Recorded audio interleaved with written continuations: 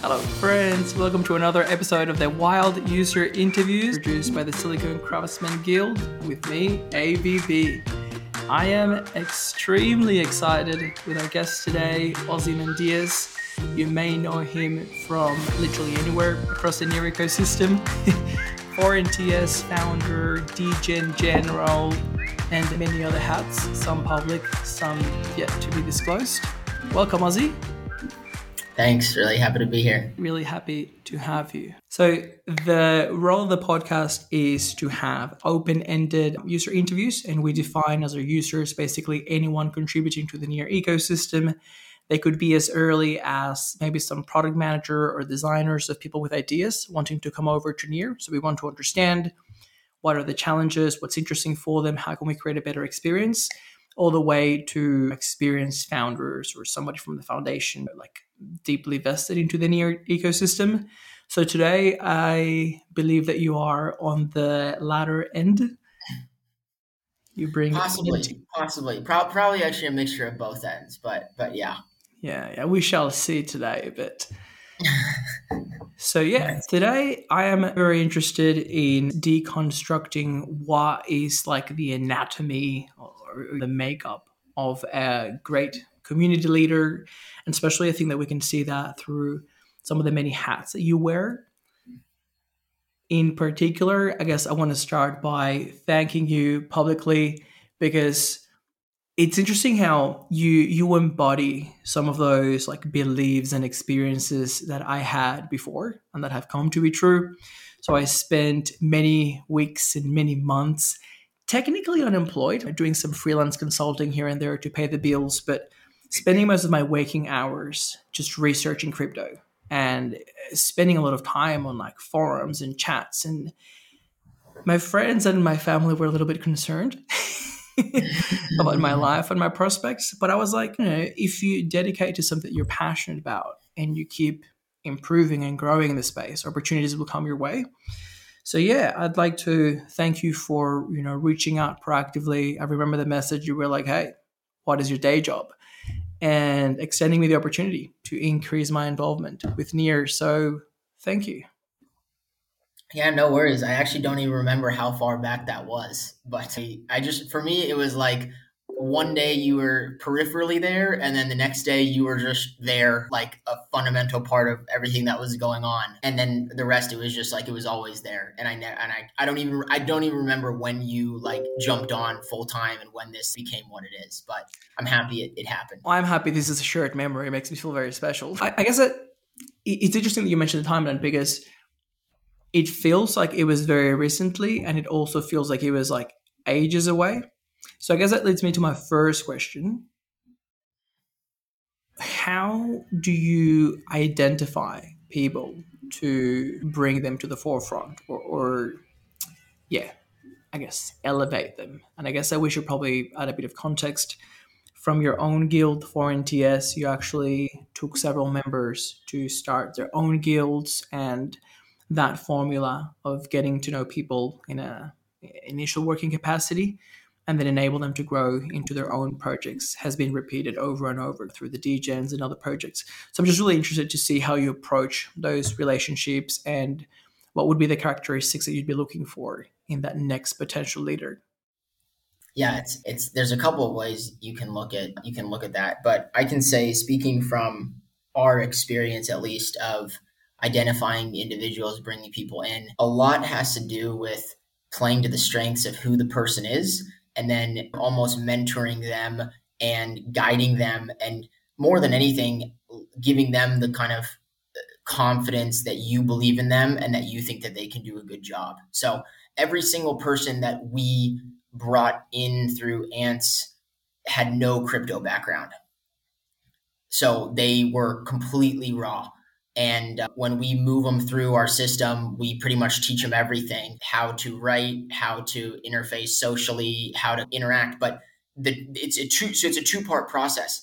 They need to be willing and open to taking this chance and to giving it their best shot and to walking out on the glass bridge where they don't know if they're going to get caught or they're going to fall. And that's really hard, especially when you get into crypto at first and you don't really understand anything that's going on. The vocabulary is crazy, the pace is crazy, so much is happening and you're overwhelmed. So the individual has to be willing to get over themselves and take a risk and accept that they could fall and fail and make an absolute fool of themselves. And then on our side, our job is to identify their strengths, feed their strengths, and then basically just make them believe in themselves and basically make them believe that they can do a great job if they just keep working at what they're doing. And that's what we replicated with our writers, with our designers, with our managers, with everyone who's gone through Ants. Follow that same process. And I'd like to say it works because they're all still in crypto. In fact, they're deeper in crypto. And then the worst part of all of it is that once they get really good at it, then they go off and do their own thing. And then you lose that talent. You have to go find more talent because they outgrew you. So yeah, that's the system. Now, one thing I will say that's really interesting, not wanting to be too biased, is the underlying mindset of the culture or the individual has played a huge role. We've had a lot of trouble with Americans, funnily enough. I'm an American, and maybe you could say this is something that's seen in other areas of business, but the people that we work the best with are the ones who they're able to endorse the crypto mindset of win and help win. So they're not looking for immediate value for work. They're looking to saturate an atmosphere and participate in a process, and they can trust that the value will come from doing that. Those kind of people who come in and they're like, okay, when are you going to pay me for this, bro? Are you going to give me money to do this? Those are the type of people we don't normally want to stick with in the long haul because crypto is so multifaceted. It moves so quickly. You really invest in a person and their capacities more than a single individual job or a single individual activity. So we've actually had trouble keeping people who can't buy into that mindset of, okay, I'm going to trust this and I'm going to just give it my best and trust that it's going to work out, as opposed to having a guarantee in paycheck or reward ratio for what I'm doing kind of thing. There's so much there. I didn't know that most of the Ants people were not crypto natives when they came to Ants. That's amazing to hear because obviously that is something that we're trying to replicate with Silicon. Our core belief is that crypto has matured enough that we need to start bringing in creative problem solvers, as I describe them broadly, designers, product managers, just all walks of life, philosophers. And it's a challenge to try to identify how those pathways should look like, especially because they can be so different for different people. But at least we want to broadcast a message that we're open for business. I'm actually engaged with he must be a well-known designer. He's got like 100,000 followers on Twitter. So he shared something like, if you're a junior, if you have openings for your company, if you're hiring for designers, share the opportunity on the comment section and I'll retweet and make sure that candidates come to you. And I left the comment saying, hey, we've got plenty of opportunities in crypto. If you're open-minded and ambitious and are willing to get your hands dirty, message me. And I've got 5 interviews booked for next week.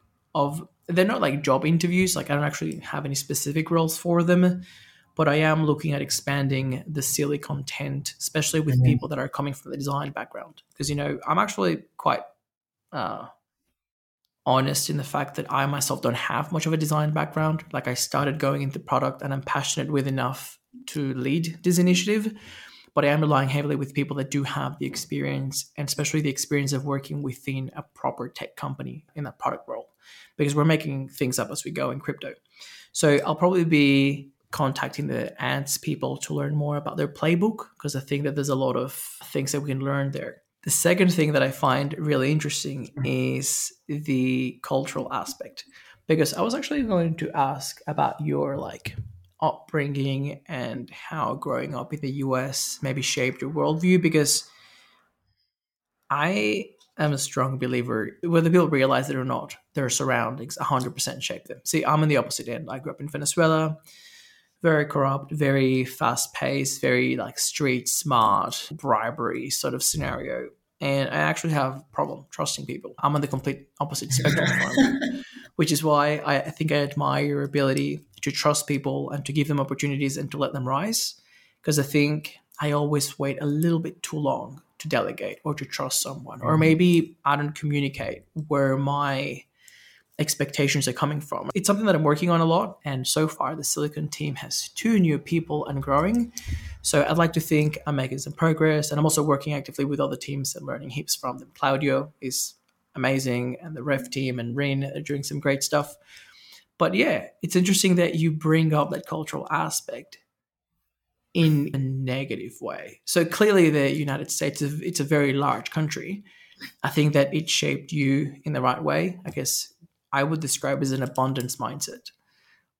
And obviously that abundance mindset may have negative aspects as well. Maybe there is so much abundance that why would you go work for crypto with outcome unknown when you can go work elsewhere for outcome known and still generous? So yeah, really interested to start to unpack your personal experience.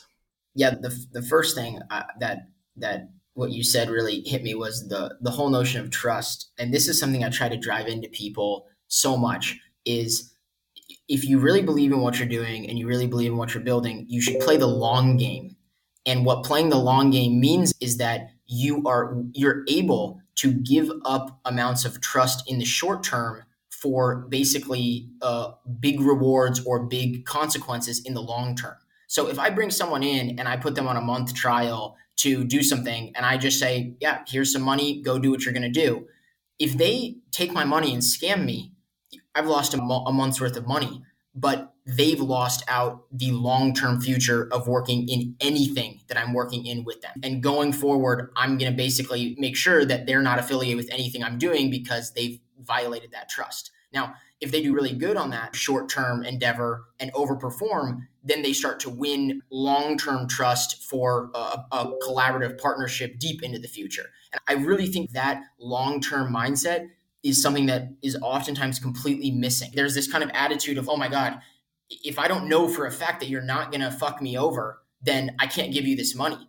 And I always like to say, no, like I'll give you the chance to fuck me over, because if you fuck me over, then you're not going to be around in the long term. You're going to miss out where everything we're going from here on out, and it's your loss, pal. And to date, in having that more trusting attitude of saying, we're going to trust you to be an honest, mature human being, and we're going to basically open ourselves up to getting, to being more vulnerable to problems, we end up winning more in the long run by following a strategy like that. Yeah, but what I would counteract, let's make this an adversarial podcast, is I think there's 2 important aspects. The first one is, how many times can you get fucked over until you're just not able to stand up again? Because that is a problem. There are some cultures of abuse of power and corruption, and things may collapse tomorrow. So take literally as much as you can today, 0 fucks given about the person, where you just can't take the hit. Like, you must be in a good place to start with, where you're able to grant people the opportunity, because it's a loss that you can walk away from. Once again, abundance mindset. And the second aspect is, it's about signaling. What are the vibes that you're putting out there? If I use your specific example, people don't necessarily reach to you, and you don't give an opportunity to any random that reaches out to you. And there's no shortage of dubious messages, probably bots and scammers on Telegram. You must have an internal process whereby you vet people, and whether consciously or unconsciously, they reach a certain threshold where you message them and then you give them the opportunity. So I guess that is the area where I'm interested in, because I think that you and I would have very different thresholds for what gives us enough confidence to reach out to someone. Because I'm same as you. Especially because I've been living in Australia for a very long time, and it's an abundance mindset. No one cares. You can walk away from anything here if things go wrong. But I do see that the test that you use to approach someone and give them the opportunity can really change. As I said, I find that with my projects, I feel much more comfortable controlling the ship and working with a smaller group of people, and I see that other people are much, much better at like rapidly delegating. And I think that both approaches are okay. Obviously, you got to play to your strengths, but I guess that I'm interested in what your experiences have been growing up. I want to get back to that, by the way, because I think your qualifications are really fair, and there's a lot in there about leading people effectively while also building relationships with them and trusting them. But so I actually have a bit of an unconventional upbringing background. I was born in Boston, East Coast family, but grew up in the middle of the country in Nebraska for early childhood. But then my father took us basically to live around Latin America and Central America for disparate amounts of time growing up. We did a couple years in the Dominican Republic. We did some time in El Salvador, did some time in Bolivia, time in Peru, etc. We could be doing this in Spanish, but I haven't practiced it for a long while. You can talk to Grace about it. It's still there, but it's just really declined. Basically, all of that to say, came back to the States for high school, had a kind of traditional American high school, and then I left right away and went to Europe for all my studies. So in terms of total balance, I've lived in the States just longer than I've lived outside the States for my life, but it's not uniform. And I wouldn't say I've taken pieces from the culture, but definitely not been fully enculturated in the mindset. It's an interesting mixture balance that you get from it. I think it may be a self-selection bias that I resonate with people that, even if I'm not aware of it, we've got similar experiences. But I get the impression that it's actually more common than not for people in crypto to have that kind of like mixed backgrounds, or that it's upbringing, they've relocated, they're in a multicultural relationship. And I think that you could probably abstract it to the context switching framework, being able to entertain two cultures simultaneously or two or more. It's mind blowing. I love it. And I think I've told you I'm a bit of a digital nomad, or well, I used to. Yeah. When we were allowed to travel 2017, 2018, what I liked is that every country that you go, you realize that people can have a completely different view of the world and completely different set of beliefs and completely different traditions, and everyone gets along and no one gives a shit what anyone else is doing, whether it's another country, another town, another language. Like, there is so much diversity, and that is the true meaning of diversity, and you can get along. Like, the world is huge, this weird obsession that everyone has to agree on Twitter, especially not knowing where the other person is coming from. It's really strange to me. So yeah, I think that it certainly helps crypto people, because the context switching that I see being relevant to us is both being able to live in the physical world and the metaverse. So basically, we're trying to reimagine what comes after the digital world as we know it. It's not just a tool anymore. It is a world where we live in. And also the other context switching would be time-wise. It's like breaking the barrier of time and space, and be able to live in the here and now, and be able to determine what we have to do right now, what is needed, but also be able to visualize, what is the future going to be like in 5, 10, 20, 50 years, and building for that. I may even add an extra layer, as I think we also have that in common, of the past, having an understanding of how societies have evolved and built, the lessons that we can draw from them, etc. I'd agree. I think that especially when you talk about these types of people thriving in crypto, it really makes sense, because crypto is multifaceted as it is. You can't just be a developer. You have to have a diverse array of different skills, be they economic or social, community based or industry specific. But the people who come from these mixed backgrounds, I think they're well positioned to thrive in this multicultural, highly remote, highly fast-paced environment where you have to be flexible with difference, and you have to be flexible with a lot of different ways or approaches of doing something. Yeah, all in one family in a way. And I guess something that I would like to clarify, I would like to add, and I'm wondering whether you would agree with me, is that it's not an exclusionary characteristic. It's not, if you haven't had a mixed experience, a multicultural experience up until now, that you can't do it. Because I find that there's a lot of people that have that sort of like core mix of ingredients that enables them to thrive in that multicultural context, or metaverse context, whatever it's called. It's just that they've got to put themselves out there. So once again, I think that if there's anyone listening to these that maybe they've never left their town, like some of the kids that I was mentoring for a hackathon recently, they're in college.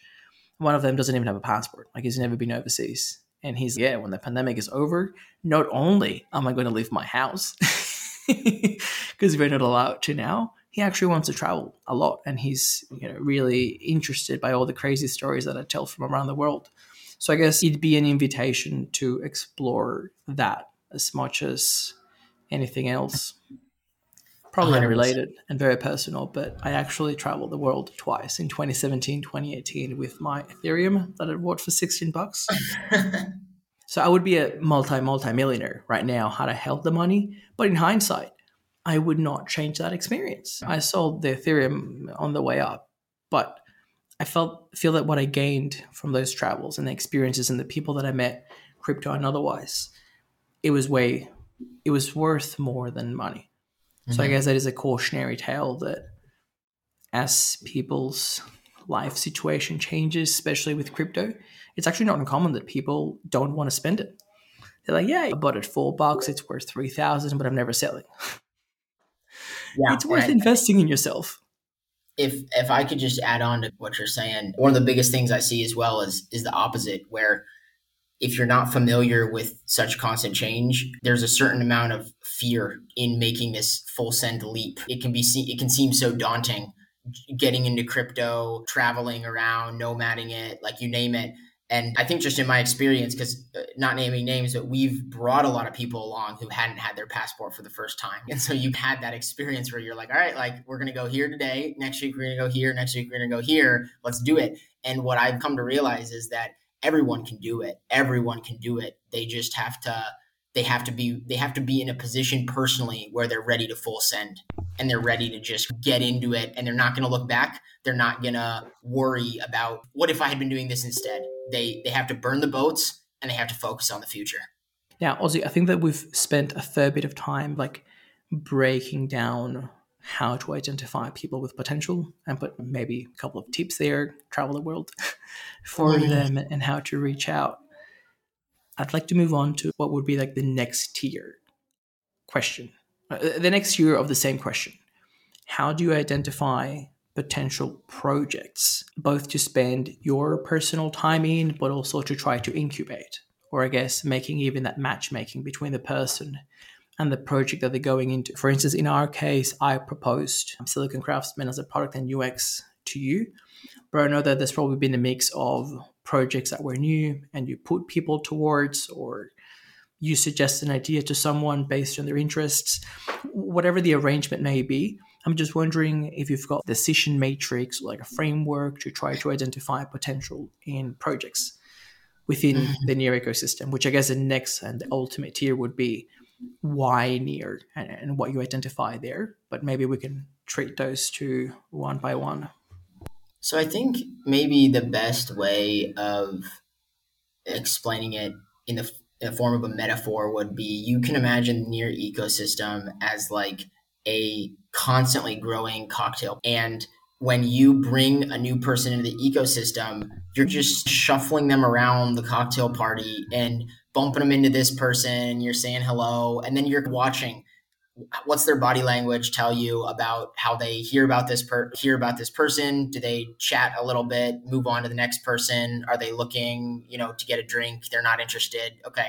So basically, like, you just bring people in and you move them around the cocktail party, and you just see how they organically react to the different things you show them. And more often than not, you'd be surprised where if you don't come in with a pre-planned objective, like, oh, I want this person to work on this, and you just let them do the figuring out and the showing, not only do they do a better job on whatever they land on, but they end up picking things that you might not normally have expected to be interested in or to want to work with. And I think for me, the biggest thing is keeping a little tally in your head of like where the ecosystem's at and what fundamental things the ecosystem might need. That's pretty much the only real requirement. So if they're doing something that's somewhat reasonable within that domain of what the ecosystem needs and what's going on, I think it's best to let them self-discover what's going to really make them tick. And then they're not only are they more passionate, but they take ownership of what they're doing then, because they selected what they want. So they're the ones who are saying, I like this, I want to do this. You say, great, let's get after it. Let's do it. And then they're into it and they're ready to go.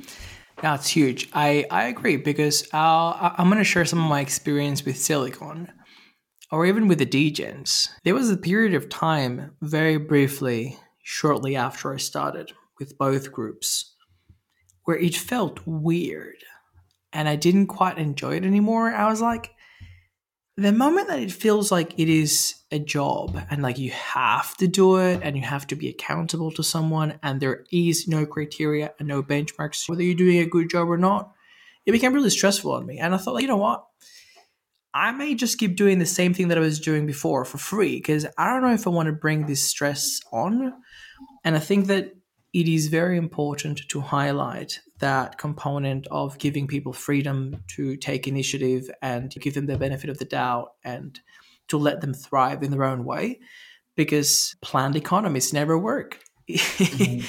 It is very Just to hard. add to this is so important. You trust the person, not the project. So you really, from the very beginning, you have to decide, is this about getting something done or is this about seeing what this person can do that I might not have a full, grasp over what comes from it.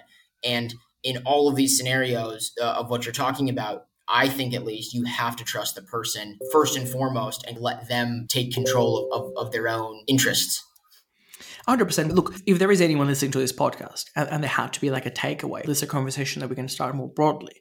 I would focus it in two groups of people. First, the decision makers with money, and second, people coming to the ecosystem who think that they can add value.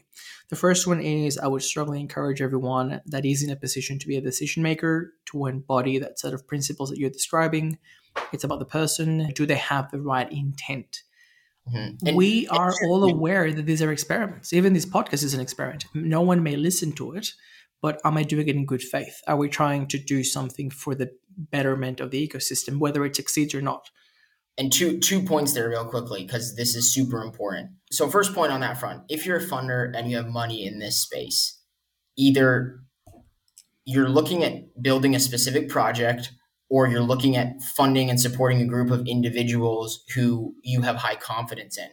I'm going to give you two examples here where the circular pathway tends to be more enriching and beneficial than the linear pathway. Okay. So the first industrial revolution, this was a big area of my school focus. So I was a graduate school teaching assistant for 3 years in economic history.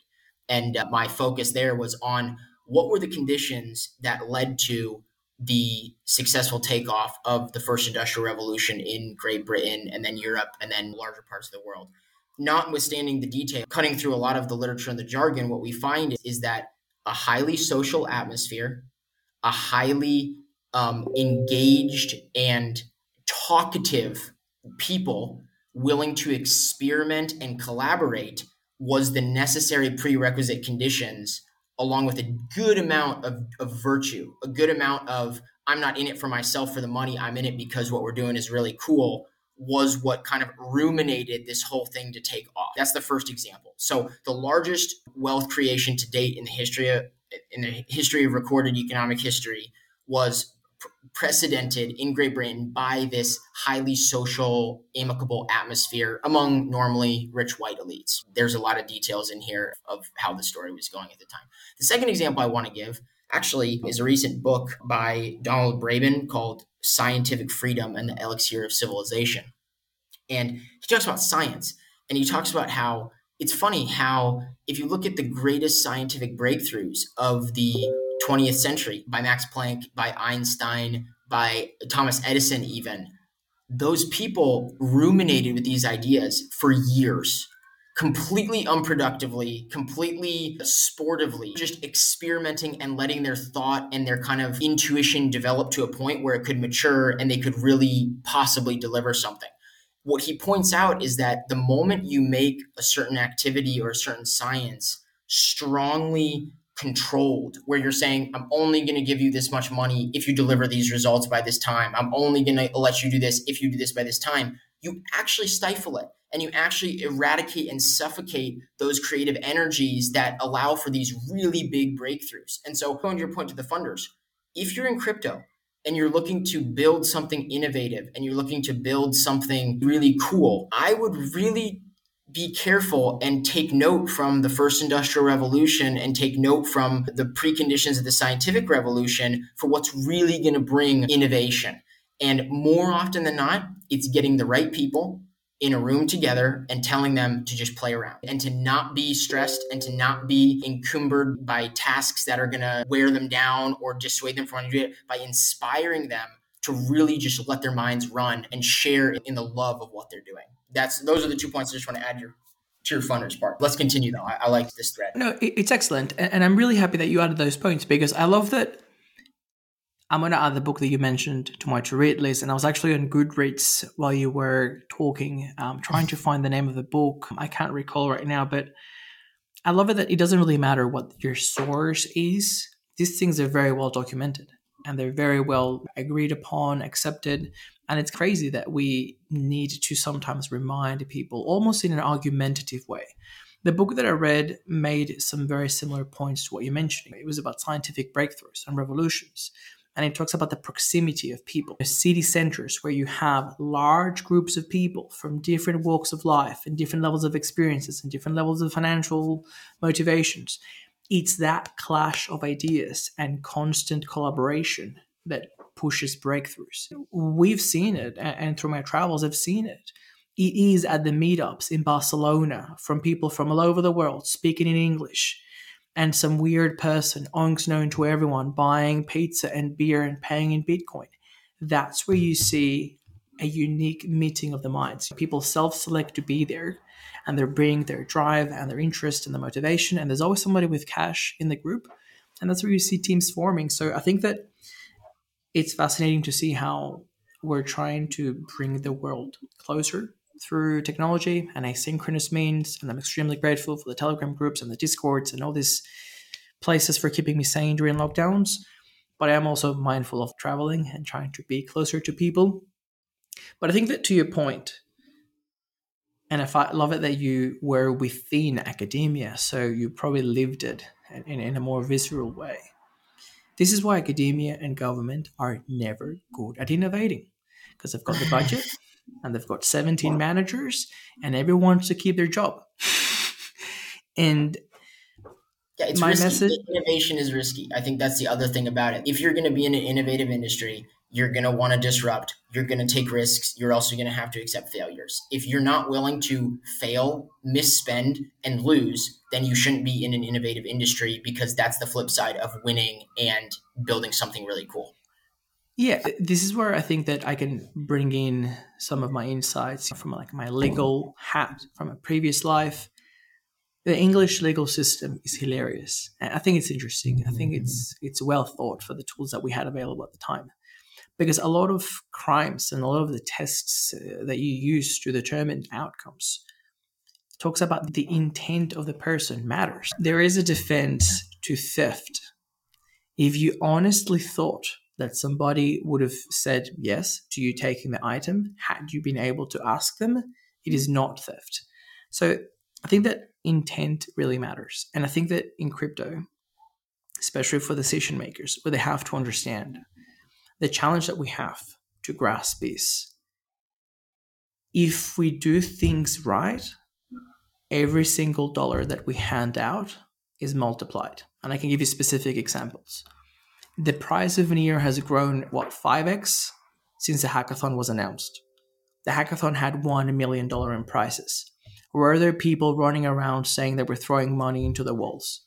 That we were being too generous with prices? Oh, $5,000 prize pool for a specific city. What if they only have 2 teams? What if the organizer knows a team? There will always be people that will question and criticize. And I mentioned the 2 categories because they're different. We should be questioning things because, as I said, corruption can be everywhere and there's always room for improvement. But we need to have some sort of resilience towards people that only criticize. Because the truth is, the only way that we're going to grow the ecosystem and to grow the pie and to grow the valuation for everyone's holdings is through work. And we have to reward people that choose to show up and do the work. Yeah. And I'll also add on to that about, there's something that's also forgotten in these discussions a lot, which is about direction and leadership.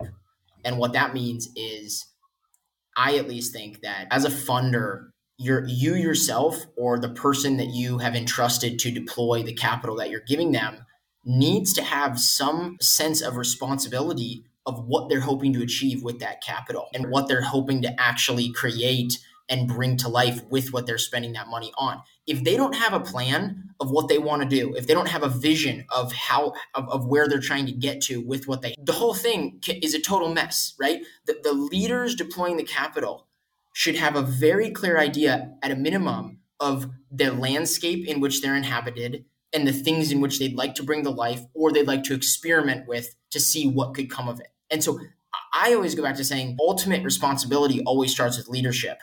And you need to be willing to take responsibility as a leader in what is the kind of big picture goal of what we're trying to achieve with these kind of funds. And what that requires, though, again, which is something that is contextualized and hidden, is you need to have a very good understanding of orientation. You need to be oriented in your landscape, knowing, okay, what's the timing of this? Is it too early for a certain solution because there's not enough mass adoption? Is it too late for another solution because there's already 15 of them, right? What's the timing of this? What's the infrastructure cost? What's our environment around us? And so very specifically on Near, I can make this very concrete, right? Near is an emerging smart contract platform in the universe of chains.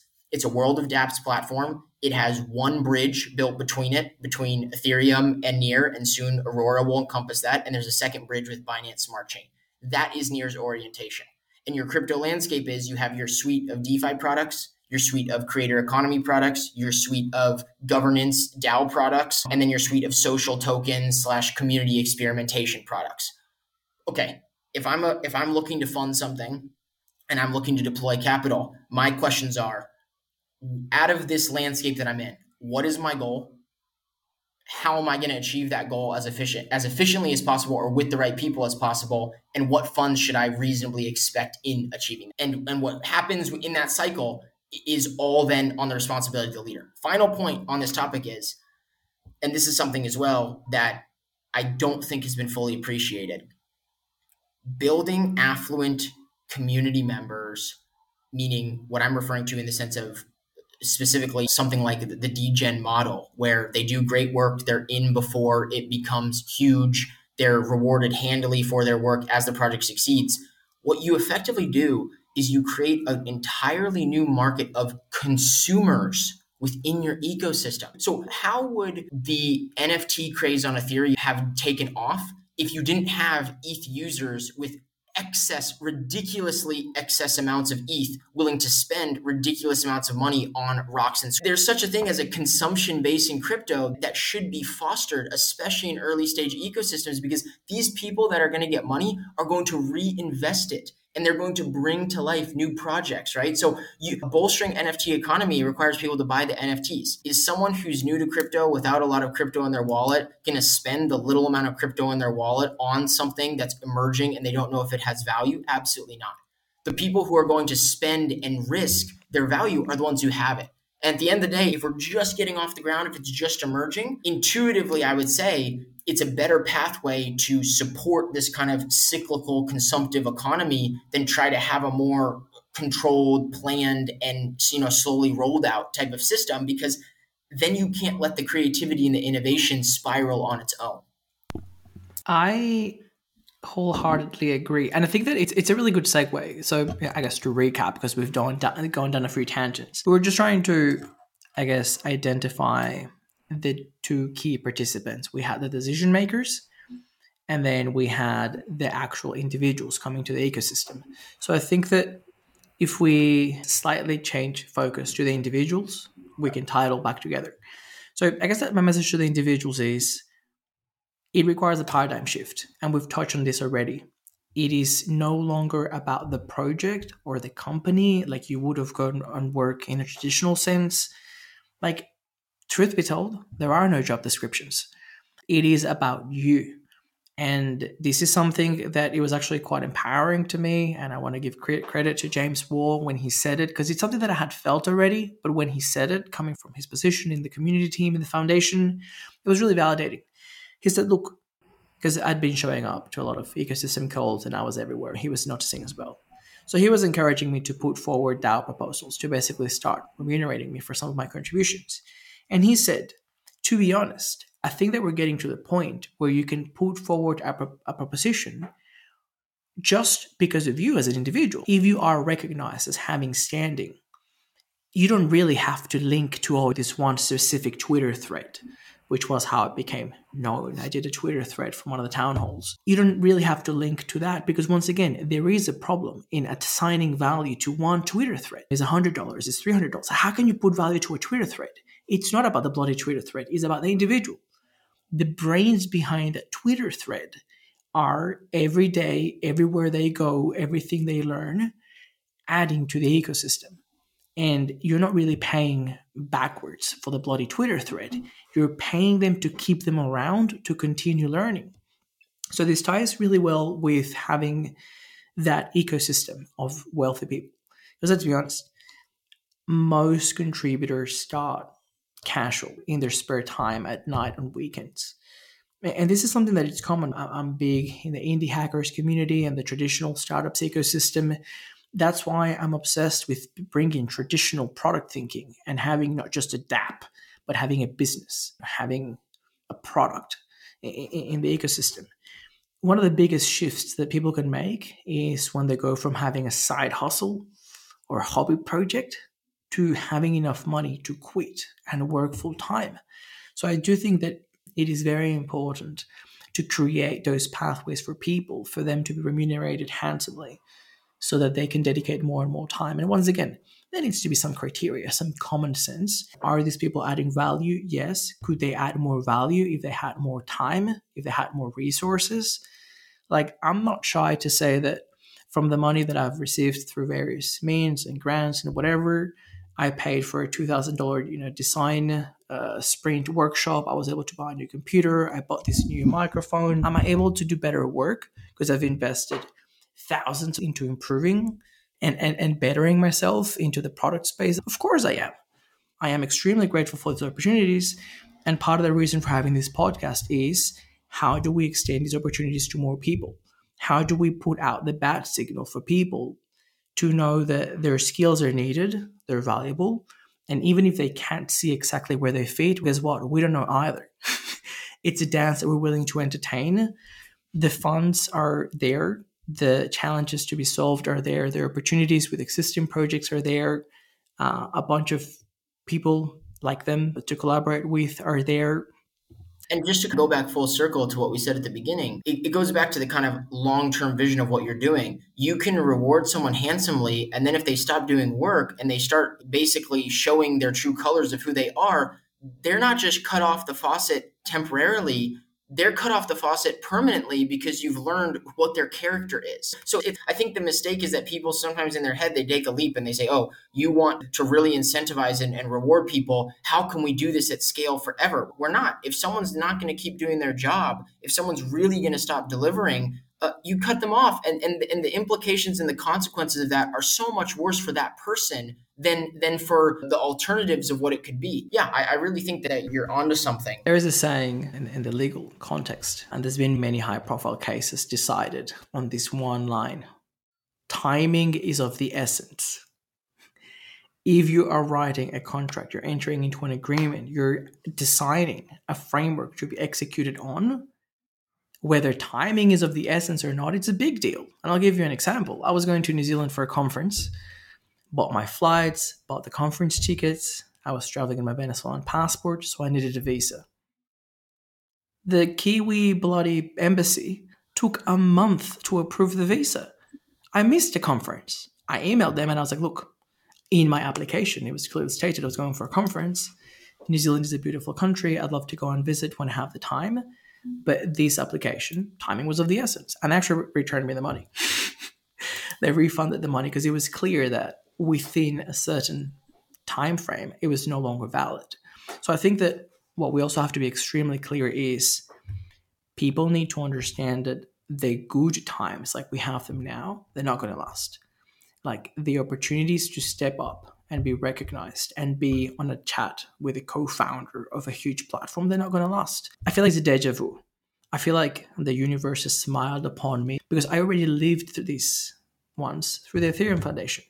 Back in my day, I thought the Ethereum Foundation really truly was open to everyone. A bunch of people that I knew were getting grants, they were getting jobs, they were getting funded. And I was traveling the world. Now, I was not a dev, and to be honest, I don't think that I had enough understanding of many things at the time to fully realize that opportunity. But what became extremely clear over time was that as the Ethereum ecosystem grew, the foundation was further and further removed. And the ability to access funds was further and further removed. It became a lot more competitive. And yes, the Ethereum community is still very supportive to new developers. There's still many ways to make money in crypto, but it's not nearly the same as what we have now. So it's a matter of acknowledging the opportunities as we have them now and really sizing them. A lot of people are really hungry to get into crypto, but the processes and the methods and the paradigm of doing it is very difficult. Whether you're working for tokens, whether you're working in an industry you're not familiar with, I actually think that very few people really understand the paradigm shift of crypto, and on a very deep rooted philosophical level, how it means we have to change our relationships with each other, with our relationships with money, with our relationships with what we're building. But you need to have that mindset if you're going to contribute and build an effective product or an effective service in this new world. And that, I think, the task at hand right now is educating people and welcoming them, introducing them, chauffeuring them in a way where they feel comfortable, they see the opportunity, and they want to burn the midnight oil, and they want to get up really early to do this. Because at the end of the day, this is the thing I always say time and time again, is it's like ecosystems are like families, or even like clans, or even like countries, insofar as like everyone wins when exceptional talent, exceptional capacity, and exceptional productivity is brought into the ecosystem. So as an ecosystem, we want to bring in the best people, just like a country is trying to attract the best scientists in the world to build something. Because those people, if they're building in the ecosystem, guess what? That's near denominated token they're building in. Or it's near denominated PR that they're producing, or it's near denominated other users and community members that are coming in to use what they're building. That is so essential to any type of productive crypto growth mindset. It has to be a win and help win attitude, in my opinion. 100%. And I think one of my favorite exercises that I do, both in a product sense and even for my personal life, because I had anger management issues as a child. You couldn't tell. One of my favorite exercises is around framing. When you identify a problem, always see what is the opportunity. Because otherwise you start going deeper and deeper into negative mindset, and it really messes with your head, and then you become one of those people on Twitter. It's a problem. So I think that the problem that I see is society at large is at fault, be it academia, schools, boomer parenting. I don't know exactly what it is. It could be a conglomerate, a mix of many things. But the truth is, a lot of young people are coming out of college with a ton of debt, and the pathway that has been painted for them is just get a stable job, any job. Dude, I was at university for 7 years, and I paid international fees, which is outrageous amounts of money. And we didn't have the money, so I went into a lot of debt. And I couldn't believe that a graduate salary for a lawyer in Australia was $60,000, $70,000. The work hours were so intense, they actually had to pass laws capping how much you can work. And they literally have to pay you extra once you start going into overtime. Like, the conditions were insane. So I guess it says a lot about things that are predictable and safe and have status and reputation. Because all my friends will tell you, yeah, you start not making that much money and you put in the work, but obviously salary goes up over time. And if you make it till the end and you can partner, it's big bucks. So I guess I think my reflection is we also need to have an understanding that if you want to get a person from PwC to come to crypto, you can't expect to pay them the same as they were earning at PwC. Because guess what? It's easier to be at PwC. It's predictable. You know what you're doing. Crypto, we need to be competitive at attracting people. Like, this is savage. And this is probably a bad one on us. And once again, we have to work a bit more on like mindfulness and meditation and remaining focused. But just the volatility of the assets related to your portfolio and having a significant part of your net worth in crypto, it messes with people. Like, it ages you. Like, yesterday, I was simultaneously getting liquidated on Matic and having near all-time high. That is not healthy. So I think that it has to be taken into account, because I think that the longer that you are in the ecosystem, especially as a decision maker and as a funder, you start to take things for granted. And it's easy to fall into the trap of just denominate things in USD and trying to come down with an objective value for something. Now, you did mention something really interesting that I want to circle back to when you were talking about leadership, because I think that we have a challenge in the ecosystem, because every time that we bring in the decentralization element, it is no longer clear to anyone what your role is. And leadership can sometimes be associated with it being centralized, but then there not being any leadership is also associated with chaos and things just not going anywhere. So I think that at the moment, it's an interesting exploration with the different groups that I'm involved with. And I recently joined the Marketing DAO, between being of service to the community, because you're representing community funds, which are meant to be dispersed. We've got relatively fair and reasonable and accessible thresholds to hand out money. I think it comes back down to intent, as we said. But on the other hand, we're also exploring ways to just be more active and enable people to grow within the role. Like how, as a decision maker, or even as a person applying for money, how can we normalize the attitude of, I actually don't know everything, and this application is the best that I could come up with today, and it is likely to improve for the next month as I get more experience and as I recruit more people, and obviously resources would help me improve. But also, as a decision maker, maybe there is something that you can do to help people improve, or even the decision maker themselves. We're all in a constant journey to improve. How do we normalize learning along the way and sharing those learnings, as opposed to having a stiff bureaucratic process and whether you make the cut or not? So resuming what you were just saying, how do we accompany these people entering the ecosystem, and what's the role of leadership with it? I think that it's basically a balance. It's a balancing process that's going to be constantly rebalanced, in which you're going to need strong leadership to inspire and illuminate what people can do and what's possible, coupled with individuals or groups of individuals or more senior individuals who are familiar helping more amateur individuals who don't know what's going on to find their way and experiment and produce a really good product, service, whatever, with the funds that they've been allocated. It does not happen in a mechanical way. And I think that's a big mistake that people make, right? People think, oh, money request comes in, money goes out, everything works out automatically by default, just exactly how I imagined it on my side and their side. No, it never happens that way. If you want it to be successful, you have to run with the people. You got to be in the trenches with them. You have to know them. You have to work with them. You have to, check in on them, make them feel like they care, make them feel like that they're valued. And then in parallel to that, they need to be in an atmosphere that cultivates them to say, how can I learn from others of what I'm doing? How can I maximize my impact? How can I get to where I want to get in the future? And then this is the beautiful part about all of it.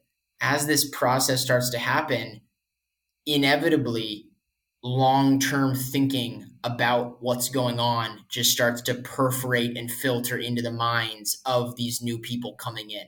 So when the new people come in and they start to realize, man, this is great. They're supporting me. They want to help me succeed. People are giving me tips. The mind will then mechanically say to them, man, imagine if I do this in the future.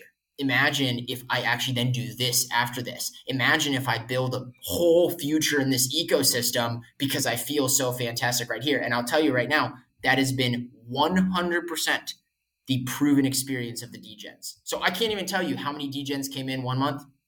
And we're like, okay, we have to do this, blah, blah, blah. Next month, hey, Ozzy, I had an idea of something I wanted to do that's a little bit more than just the degen thing, and I want to know what you thought about this idea, right? It is endemic. It is a part of the process. You get them in, you empower them, they want to do more, they want to build more, they want to be more, it takes off.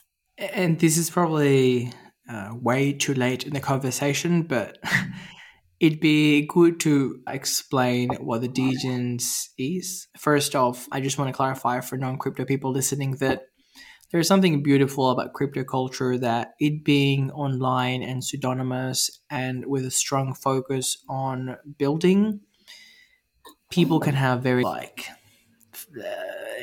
liberal, colorful language. So I think that some people may find degens, as a short for degenerates, to be offensive. But in crypto, it's actually endearing. In many ways, it actually starts as a self-denomination. People who have very high risk profile and they're very active and very exposed to market swings. So they denominate themselves as degens. And it's fascinating that we've adopted that as a flag for people that are that committed to the crypto ecosystem and that they really want to push it forward. The degens, as we refer to them, is a specific unit within NEAR that has been created to basically have an army of people that are very active, spreading information and knowledge. And I guess it's like an unofficial marketing / customer service arm. So every time there is a product release or a feature release, or there's anything that needs to get amplified, there's a team of people that are active on social media, making sure that we are able to pick up and participate in conversations as they happen. Once again, it's incredible that crypto is so fast paced and there's so much happening that it can actually be a paid position. I don't know if it'd be full time, but it's certainly remunerated because it can be very time consuming. And for people that do it well, it's actually quite valuable. So what Ozzy is saying is actually quite interesting because, once again, it's the very first thing that I mentioned in the podcast. I'm extremely grateful. And it captures how I'm not the exception. Anyone can start literally from the very bottom. Most degens are recruited by their active participation. We spot them on Twitter. We spot them on Telegram. We spot them when they write blog posts. You identify people that are very good communicators and that have the interest and the passion to represent the project. And then they become remunerated contributors. And then they keep expanding their involvement. I've actually recruited 2 team members so far to Silicon Craftsmen, and I've engaged with a few degens when we have the ecosystem calls on Twitter Spaces. And what I find fascinating is getting to know people at a personal level, which is largely what this podcast is. But obviously, I have these kind of conversations in the real world as well, because it's easy to see people. Once again, this is one of the flaws that we have in the real world that we have to work to overcome. It's very easy to reduce people to their job. And people think that is okay when you have a good job. I struggled for a long time to be reduced to being a lawyer because I wasn't even practicing as a lawyer. Neither did I identify as somebody that practices as a lawyer. But people that for years after I stopped practicing kept referring to me as a lawyer when they introduced me to someone, thought that it was okay because law has prestige. But I've also seen the same happen to people that they dismiss someone for the role. And it's extremely subjective. It's whether the person reducing the individual to their professional path deems it valuable. So I guess it's just really interesting to me to explore people's ambition, desires, interests. Like, more than one degen, 3, as far as I'm concerned, they're computer science students. And it is amazing to me that they're able to grow within the NEAR ecosystem. They're able to earn an income while they study. And very soon, we're probably going to lose them as they go up into the more technical roles. People are starting their own projects. There's just so many opportunities. Like, I guess that the message that I'm trying to say, and this is very long-winded, is never assume that what people are doing now is what they're going to be doing forever. Everyone's got that hidden passion and drive. And if you can fuel it, growth is unbound. I think there's a lot of truth in that. And I think that it ties back into the whole point of you don't have to try to control everything, You don't need metrics. You don't need to, because you don't need to stifle and surround and block the domains of things, because you could do that but that is a very product or results oriented attitude that doesn't tend to work well in highly innovative frontier spaces where it's very unclear where the value is and it's very unclear where the winds are blowing. And so I 100% agree with that. And I think the degens are my case study and point of kind of proving that model, right? What can you do? How do you really build crypto communities, right? That stick it out through bear and bull. You can do a lot of explicit things, but more importantly than not, once you just start putting people together and they start crafting a vision of a future in this ecosystem, what inadvertently also happens is their identity starts to merge with what they're doing, and their identity also starts to merge with the other people they're working with. And when that starts to happen, you actually have another process going on there that's much more deeper and much more important than just the initial, hey, I need you to help build the community kind of stuff. I guess that my only closing remarks, and I love playing, I guess, devil's advocate, is the problem in crypto is that there's more money than people. So there is a bias towards opening the doors to anyone, and there's also a bias to compensate generously. And I think that the thing that is always in the back of my head is there needs to be the right formula. We need to have a healthy treasury so that we can attract the very best, and the messaging is clear. Come to us with your ideas, with your skills, with your ambition, with your drive, and grow with us, and you'll be compensated generously.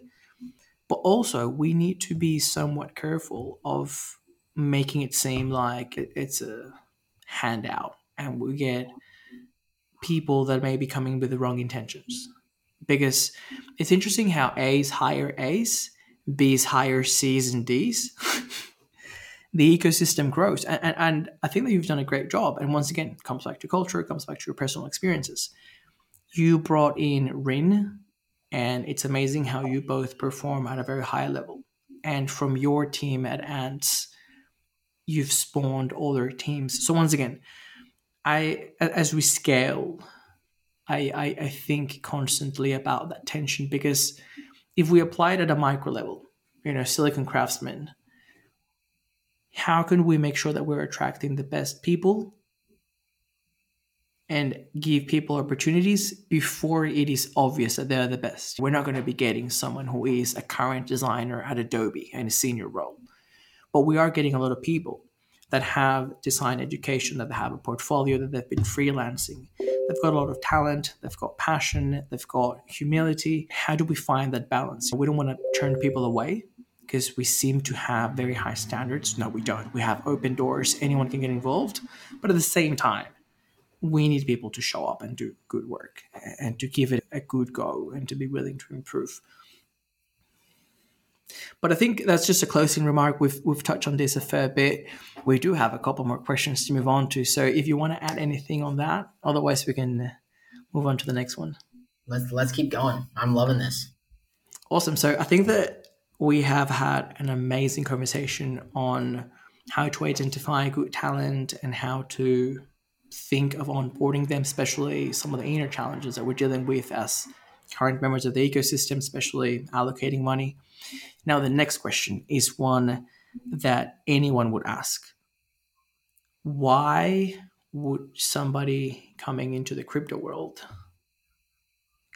should come work for Near as opposed to other projects? And I guess that the context here is there is a lot of money in crypto broadly. We're not the only project with the treasury. We're not the only project with grants initiatives. We're not the only project with community. Assuming all things are equal, they could be making the same amount of money anywhere, or I guess removing the money element from the equation. Why Near? What makes us special as a community? What is special about the technology? And how would those two things evolve over time? What is your vision? Because I know that you've been involved with Ants since March last year, which is earlier than most. So I guess that you saw something back then and you've seen the evolution since. So I'd love to hear your thoughts on that. Great. Again, going back, it all starts with economic history. That's where it all starts. I'm such a geek for like economic history. I'm like, yes. Yeah, and I think what you find is, so technologies, general purpose technologies like blockchain, they take time to mature, but more importantly, I don't think that they're able to hit escape velocity until they're built in a way that can connect directly with the. Congratulations, you've made it to the end of the first part of the interview with Ozymandias. Now you may be realizing that this is quite a strange part of the interview to cut it off. It is with much pain and regret that I have to confess that we didn't really quite plan to have two different parts for the interview. We have had some unfortunate technical issues. So there is a chance that part 2 has actually been lost forever. The good news is that we left off at a really good point, and I have to get Ozzy back to finish telling us about economic history and NEAR. So thanks so much for listening. We really do truly apologize for leaving you hanging. Please subscribe to the Wild User Interviews podcast on your favorite podcasting platform to receive all the notifications for the new podcast releases.